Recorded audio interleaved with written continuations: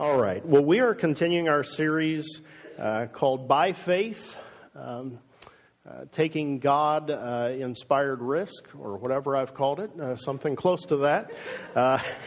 And today I want to direct your attention to Hebrews chapter 11.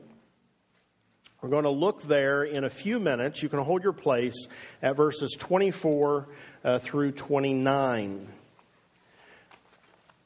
We're also going to look at a couple verses in Exodus, but I will just read those when we get to them. If you want to go ahead and turn to them, they're on your outline, and so you can check those out there.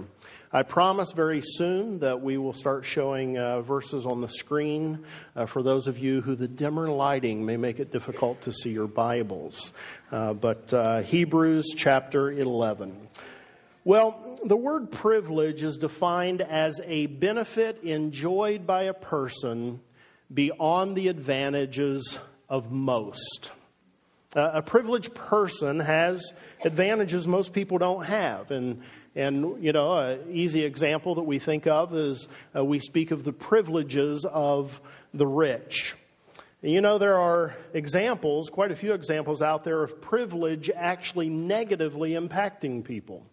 You've probably seen these kind of stories. Sometimes people who are born to privilege, it has a way of undermining the development of a good work ethic, and it has a way of undermining just good attitudes in general. And so they sometimes will come up with an attitude of entitlement that really does negative stuff in their lives. I've read of a number of people who are very well off, very wealthy, who have actually denied their children the benefits of their wealth because they were so concerned with how it may corrupt them. And so they force their children to go out and make it on their own. Those stories being out there, I would guess that given the choice, most of us would still say, we'll risk it. We'll give a stab at going with the privileged path. You know, we'd choose to have more money in order to give our kids the advantages that money provides.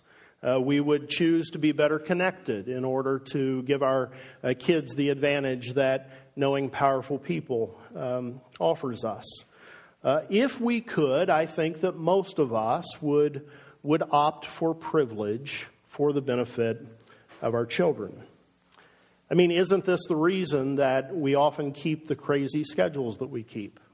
Isn't this the reason that we run from event to event, from this soccer game to that baseball game to this gymnastics meet to the band concert to the dance classes to the academic competition? We want to give our children whatever advantages in life we can possibly provide for them, because in spite of those stories out there of it doing bad things in people's life, privilege does give us an advantage. You know, when it's time to start a business, it's nice to have a family member, a mom or dad, who will give you the business loan.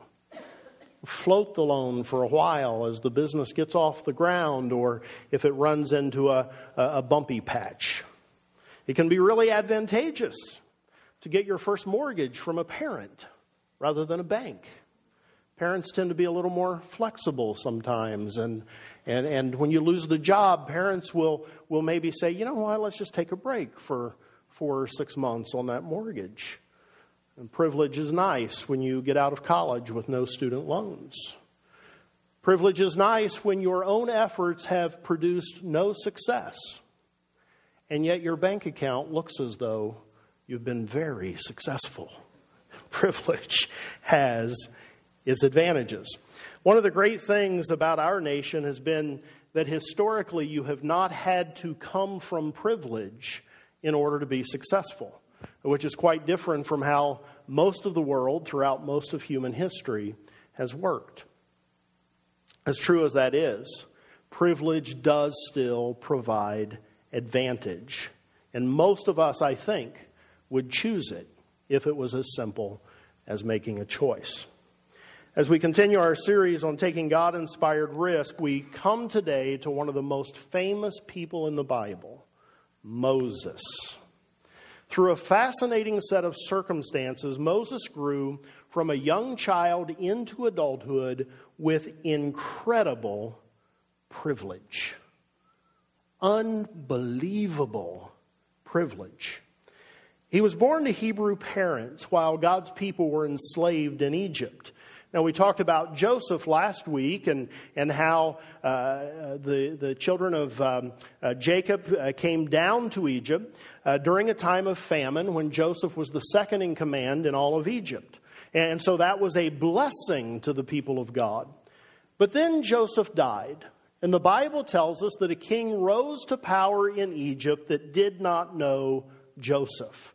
And so God's people became slaves to the Egyptians. And Moses was born at a time when the Egyptian king had ordered that all the Hebrew boys were to be thrown into the Nile River if a family had a male child. He had done this because the people of God had become so numerous that the Egyptians were becoming fearful of them. And so the king decided that one of the ways to keep them from being such a threat is to kill all the newborn males. And so Moses was born to Hebrew parents, and his parents defied the king and hid Moses in a basket on the river. If you grew up in church at all and went to a Sunday school class, you have definitely heard the story of Moses in the basket. He was found by Pharaoh's daughter, who was smitten with him. And Exodus 2:10 tells us that Moses became her son. Born to Hebrew parents, but he became and he was the son of Pharaoh's daughter. Those words, the son of Pharaoh's daughter, let us know that Moses grew up with incredible privilege. He was a member of the social elite of Egypt. He was a part of a household with legendary wealth. He was part of the most powerful family in all of Egypt. You don't get more connected than that. You don't get more privileged than the son of Pharaoh's daughter. It just doesn't get any better than that when it comes to privilege, when it comes to advantage. But Moses knew that not only was he the son of Pharaoh's daughter, he was also the son of Hebrew slaves. And as he grew into adulthood, he began to witness things. He began to notice how the Hebrew people were mistreated by the Egyptians. He saw the forced labor that was put on them. He saw how severely and harshly the Egyptians dealt with them. And one day he was going about his business and he saw an Egyptian beating one of the Hebrews. I have little doubt that Moses witnessed this after years of seeing this kind of thing happen and going from a process from initially noticing it to then being concerned about it and then reaching a place where he became offended by it. I think there was probably a long period of tension for Moses that led up to this moment. Tension between his two identities, son of Pharaoh's daughter on the one hand, son of Hebrew slaves on the other hand. And I think it's probably in that context of this perhaps years-long tension that Moses came and saw the Egyptian beating the Hebrew and responded in the way that he did. Exodus 2 tells us that Moses was so moved by the injustice he witnessed that he killed the Egyptian. The years of tension had brought him to the place of a choice. And his choice was this: I can't continue to tolerate what the Egyptians are doing to my people. And so he chose to defend. Pharaoh heard what he had done.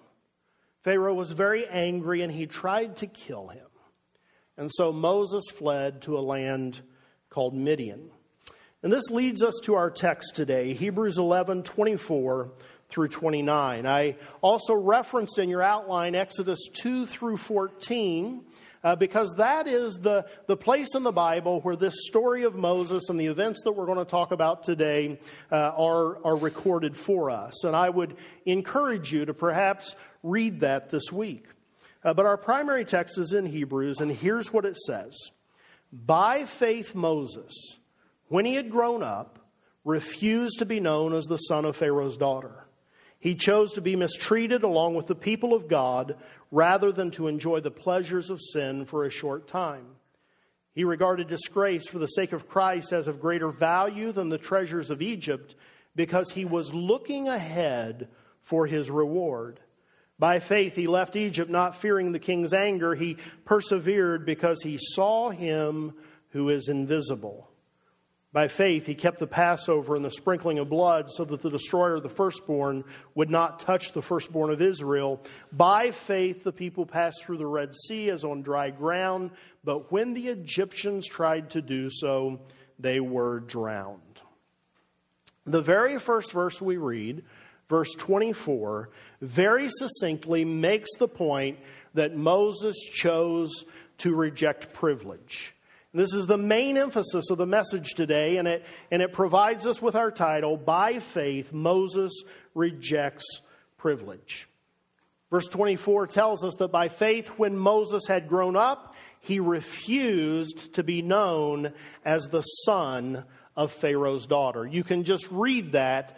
By faith, Moses rejected privilege. Imagine being raised in the court of Pharaoh.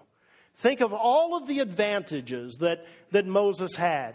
He had the advantages of a world-class education in science and architecture and military tactics, mathematics and government. He had the advantage of social status, the advantages of the great luxury that he lived within. During his formative years, Lewis Evans says of Moses, he had drunk of the sophistication and power of the Egyptian empire. And yet, as this tension built between his two identities, son of Pharaoh's daughter and son of Hebrew slaves, he comes to the point of decision and opts to reject the privileges of Egypt. He rejected the social status of being the son of Pharaoh's daughter.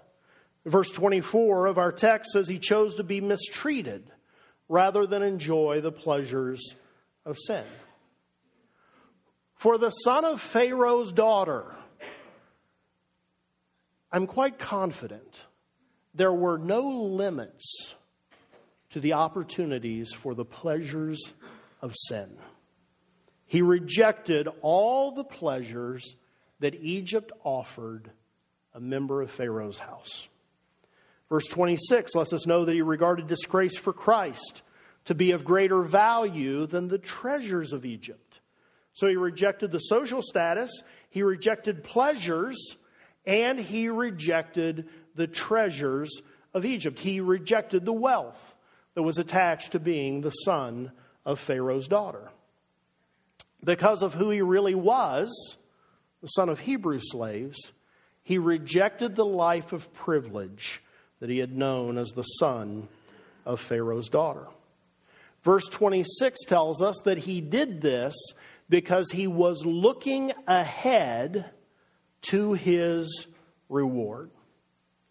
For Moses and for all of the heroes that we've talked about and we will talk about in Hebrews 11, the reward they were living for really comes down to this: the approval of God in eternity. That's really what they were living for. The approval of God in eternity. William MacDonald says of Moses looking ahead to his reward, quote, he knew that these were the things that would count 1 minute after he died. Social status, pleasures, wealth.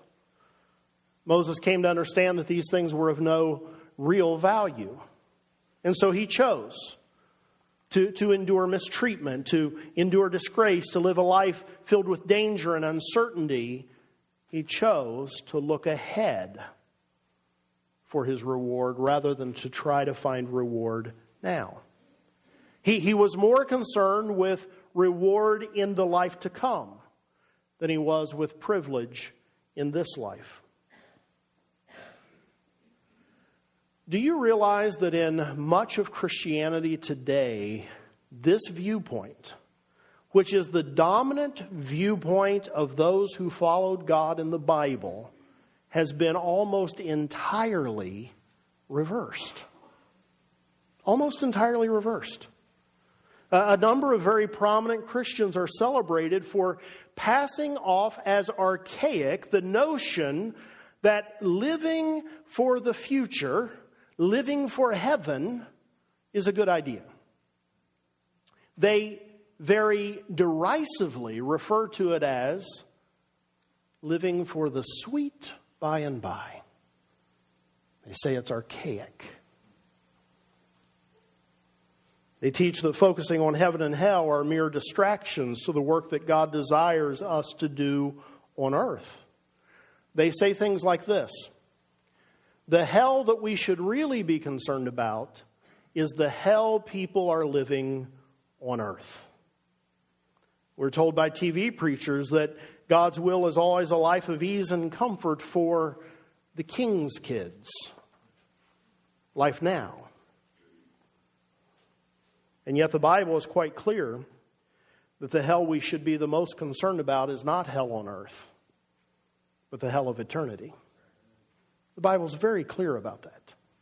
And the Bible over and over again commends as wise, commends as choosing well those who are willing to endure difficulty for the sake of God and His people now, and are content to look ahead, to look to the future for a time of reward, for the time when ease and comfort will be attained. For the sake of God and His people, Moses rejected privilege, embraced mistreatment and disgrace, and he did it because he was looking ahead. This series that we're in right now is about taking God-ordained risks.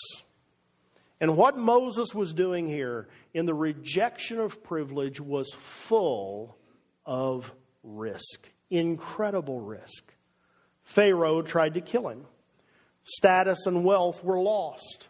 But for God and His people, Moses was willing to do it. So what about us? Are we willing to have this kind of faith? Are we willing for God? Are we willing for God's people to reject the comforts and conveniences of our own lives? Are we willing for God and God's people to say no to pleasure, to say no to treasure, to say no to peer pressure? Are we, for God and His people, willing to live for a future reward rather than for present comfort? So after Moses had wrestled with his identity and chosen to defend the Hebrew who was being beaten, Pharaoh finds out and tries to kill him. And so Moses flees to a land called Midian. Now, a lot happens to Moses in Midian, including this, that in Midian, God called him to a very specific and a very bold assignment. And we find this recorded in Exodus 3, verses 7 through 10. And here's what they say. The Lord said to Moses, I have seen the misery of my people in Egypt. I have heard them crying out because of their slave drivers, and I am concerned about their suffering. So I have come down to rescue them from the hand of the Egyptians and to bring them up out of that land into a good and spacious land, a land flowing with milk and honey, the home of the Canaanites, Hittites, Amorites, Perizzites, Hivites, and Jebusites. And now the cry of the Israelites has reached me, and I have seen the way the Egyptians are oppressing them. So now go. So God's seen all this, and so He says to Moses, I've seen it all. I'm going to do something about it. So now go. I am sending you to Pharaoh to bring my people, the Israelites, out of Egypt. Now remember that Moses is in Midian in large part because he was so troubled by the treatment of God's people in Egypt, and he was so troubled that he had gotten himself in trouble.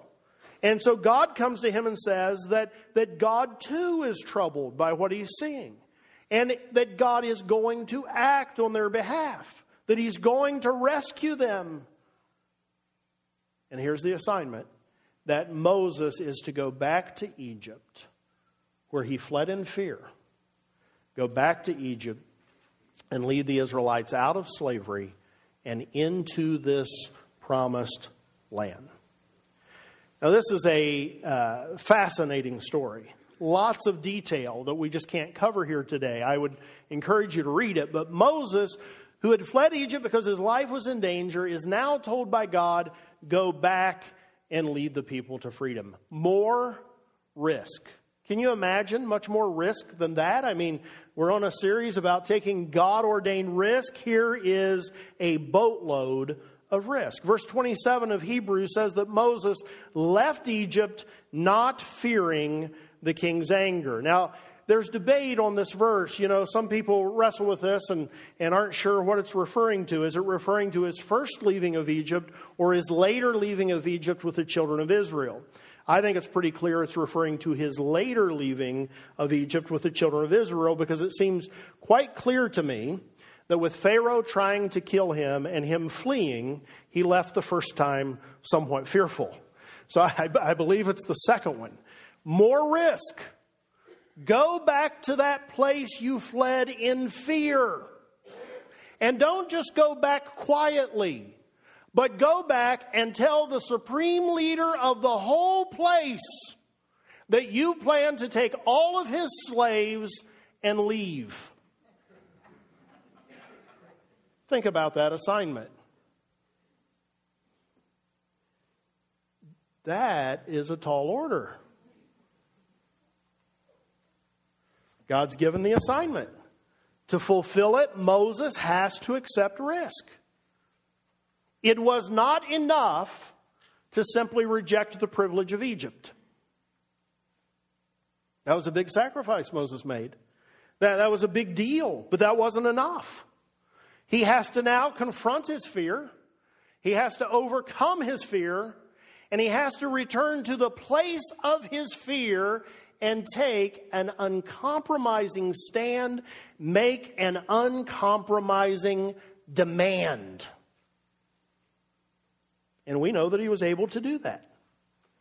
And God empowered him to leave Egypt the second time with the children of Israel following him without fear of Pharaoh. He faced the risk. He defied Pharaoh. He did so without fear. So Moses has rejected privilege. Moses has overcome fear. And now I want us to look at one of the most famous stories of the Old Testament. A lot happens between Moses' call and this event. Moses does return to Egypt. He does demand of Pharaoh that he let the people go. Many of you will know the story. Pharaoh initially refuses. Actually refuses over and over again. And as a result of his refusals, God sends a series of 10 plagues on Egypt, increasingly awful plagues. After the final one, Pharaoh finally relents and says, okay, I give. You can take the Israelites and leave. But then after they leave, he changes his mind once again, gets his army together and pursues the Israelites to try to enslave them again. And so as Moses is leading the people out of Egypt, Pharaoh's army is in hot pursuit. And Exodus tells us that as the people were near the Red Sea, they looked up and they saw Pharaoh's army coming after them, and the people were filled with fear. And God directed Moses to do something that really seems sort of preposterous. He told Moses, with the Red Sea standing in front of them and the Egyptian army coming behind them, he told Moses, raise your staff, stretch out your hand over the sea, and when you do this, the waters of the sea will part and you'll walk across on dry ground. The Israelites are, between the proverbial rock and a hard place. Approaching army behind, sea in front. God says, stretch out your hand, the waters are going to part, and you'll walk across. Here's how Exodus tells us Moses responded. Chapter 14, verses 21 and 22.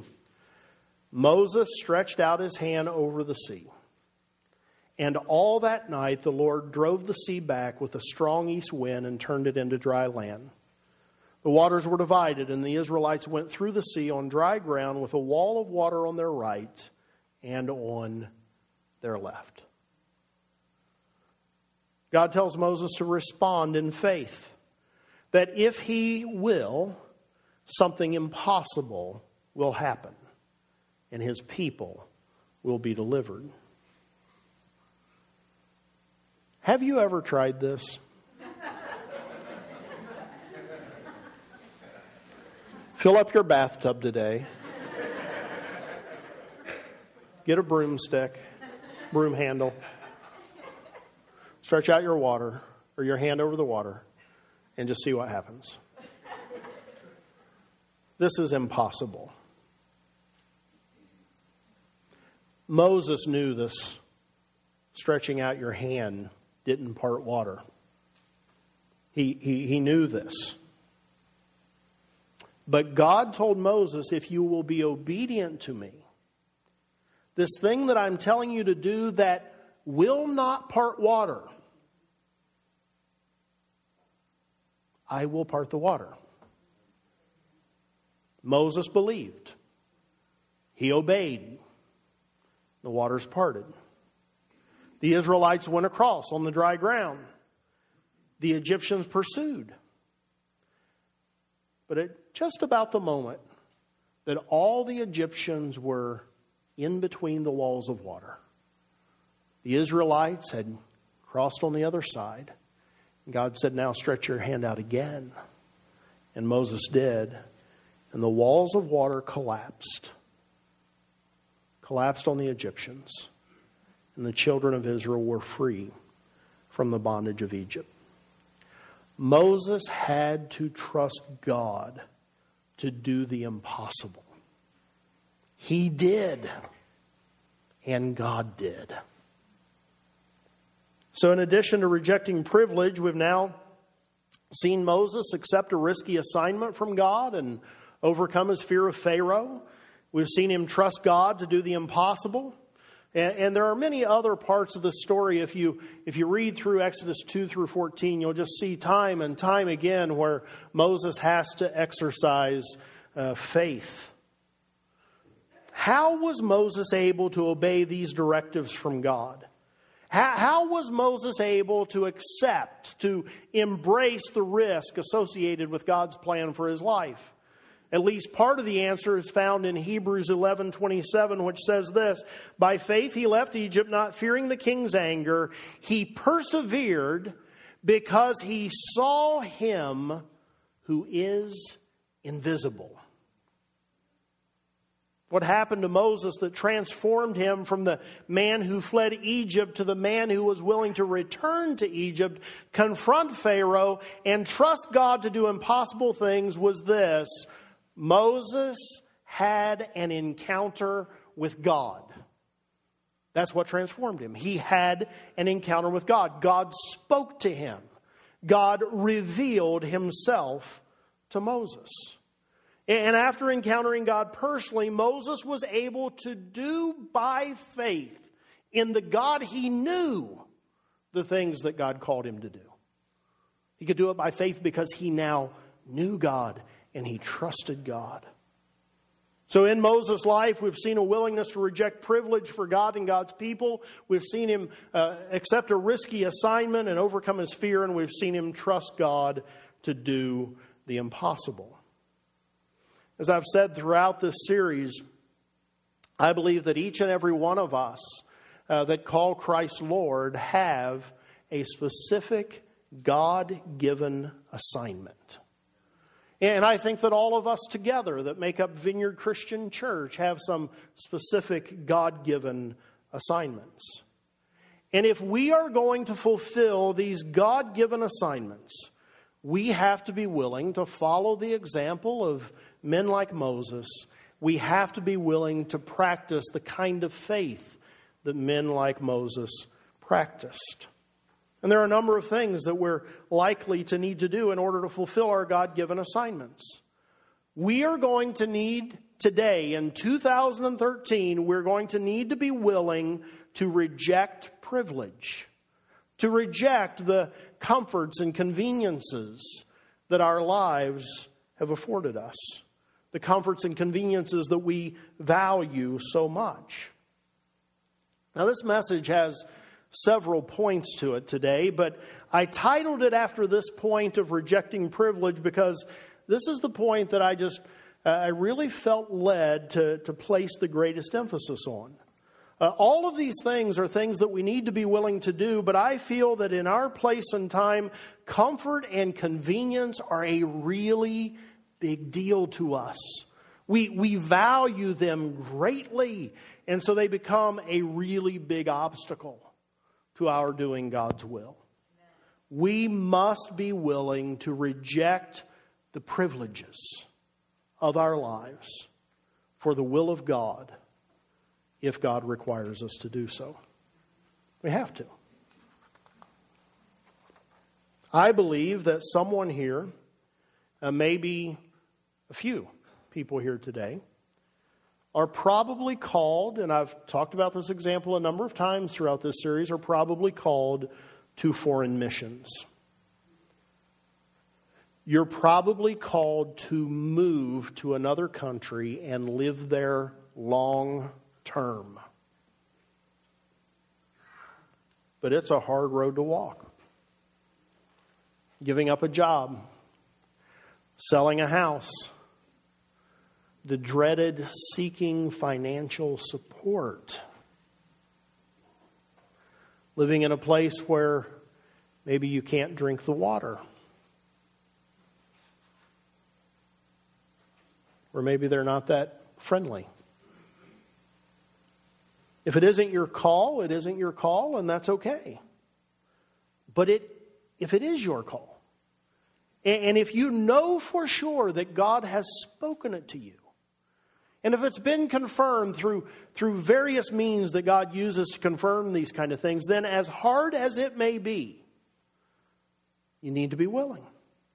You have to be willing to reject the privileges, the comforts, the conveniences, and the advantages of the life that you're currently living and be obedient to God.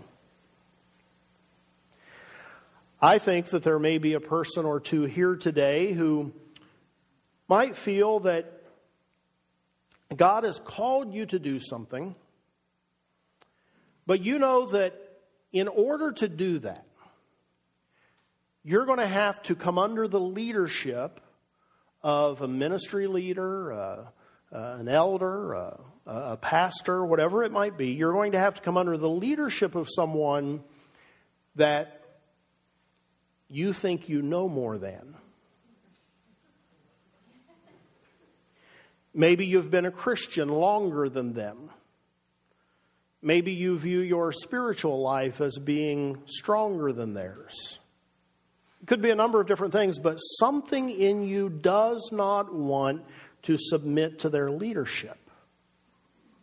You're going to need to let go of your privilege, your experience that you think is superior, or your spiritual life that you think is stronger, and you're going to need to humble yourself so that God can get you in the position that He's needing you in to do what He's called you to do. Our church someday, I hope, is going to plant other churches. I'm beginning to ask our elders if they might sense that there would be agreement among us about some things that I think God may have for us in the area of church planting. You know, maybe someday this church is involved in planting a church in a small town somewhere. Maybe you've seen yourself living in a large urban center, but as you just heard no more information than church planting, small town, something quickened in your spirit. You thought, man, wow, what is that? Where'd that feeling come from? Why did that create a reaction in me? And yet if that's what we do, even if you saw yourself living in a, how do you say, megalopolis. Did I say that right? I was trying to be cute. Someone to do that will have to leave the advantages of living in an urban center and go somewhere without the conveniences and the entertainment options. To fulfill our God-given assignments, we're going to have to be willing to look to the future for our reward, to look to the future for pleasure and treasure. To be like Moses and realize that the pleasures and treasures of our Egypt will not count for anything the moment after we die. We'll need to be people who resist temptation. Resist the temptation of the fine-sounding arguments that the real hell we should be concerned about is hell on earth, and that our focus on heaven as our reward is misguided escapism. We'll have to be willing to reject that kind of thinking.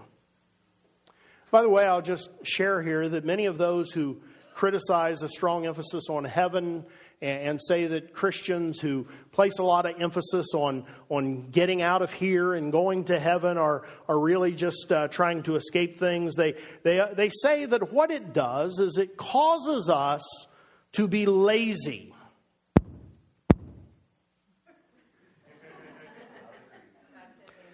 God says amen. I'll take that. They say it causes us to be lazy.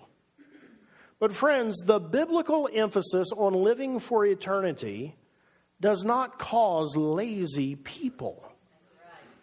It results in faithful people, people who are willing to live sacrificially now because they know that this is not all there is, and they know that they don't have to focus on getting all they can get now.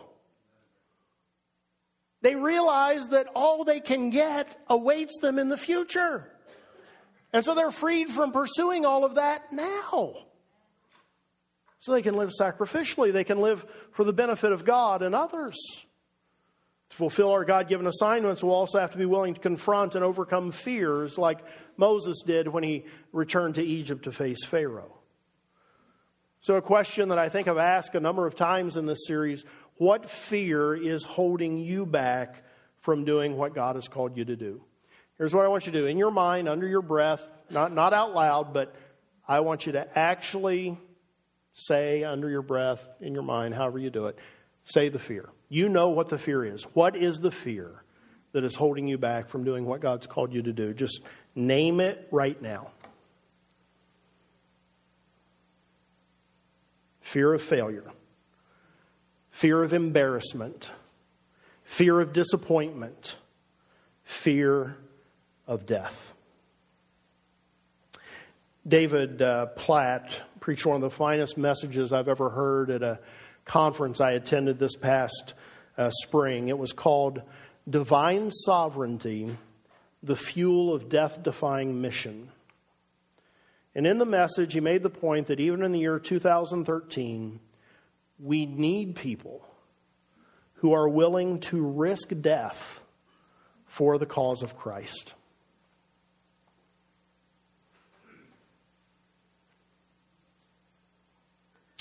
Because hundreds of millions of people throughout the world have not even heard the name of Jesus. They are hopelessly lost, and many of them live in places that are hostile to Christian witness. Not everyone's called to that.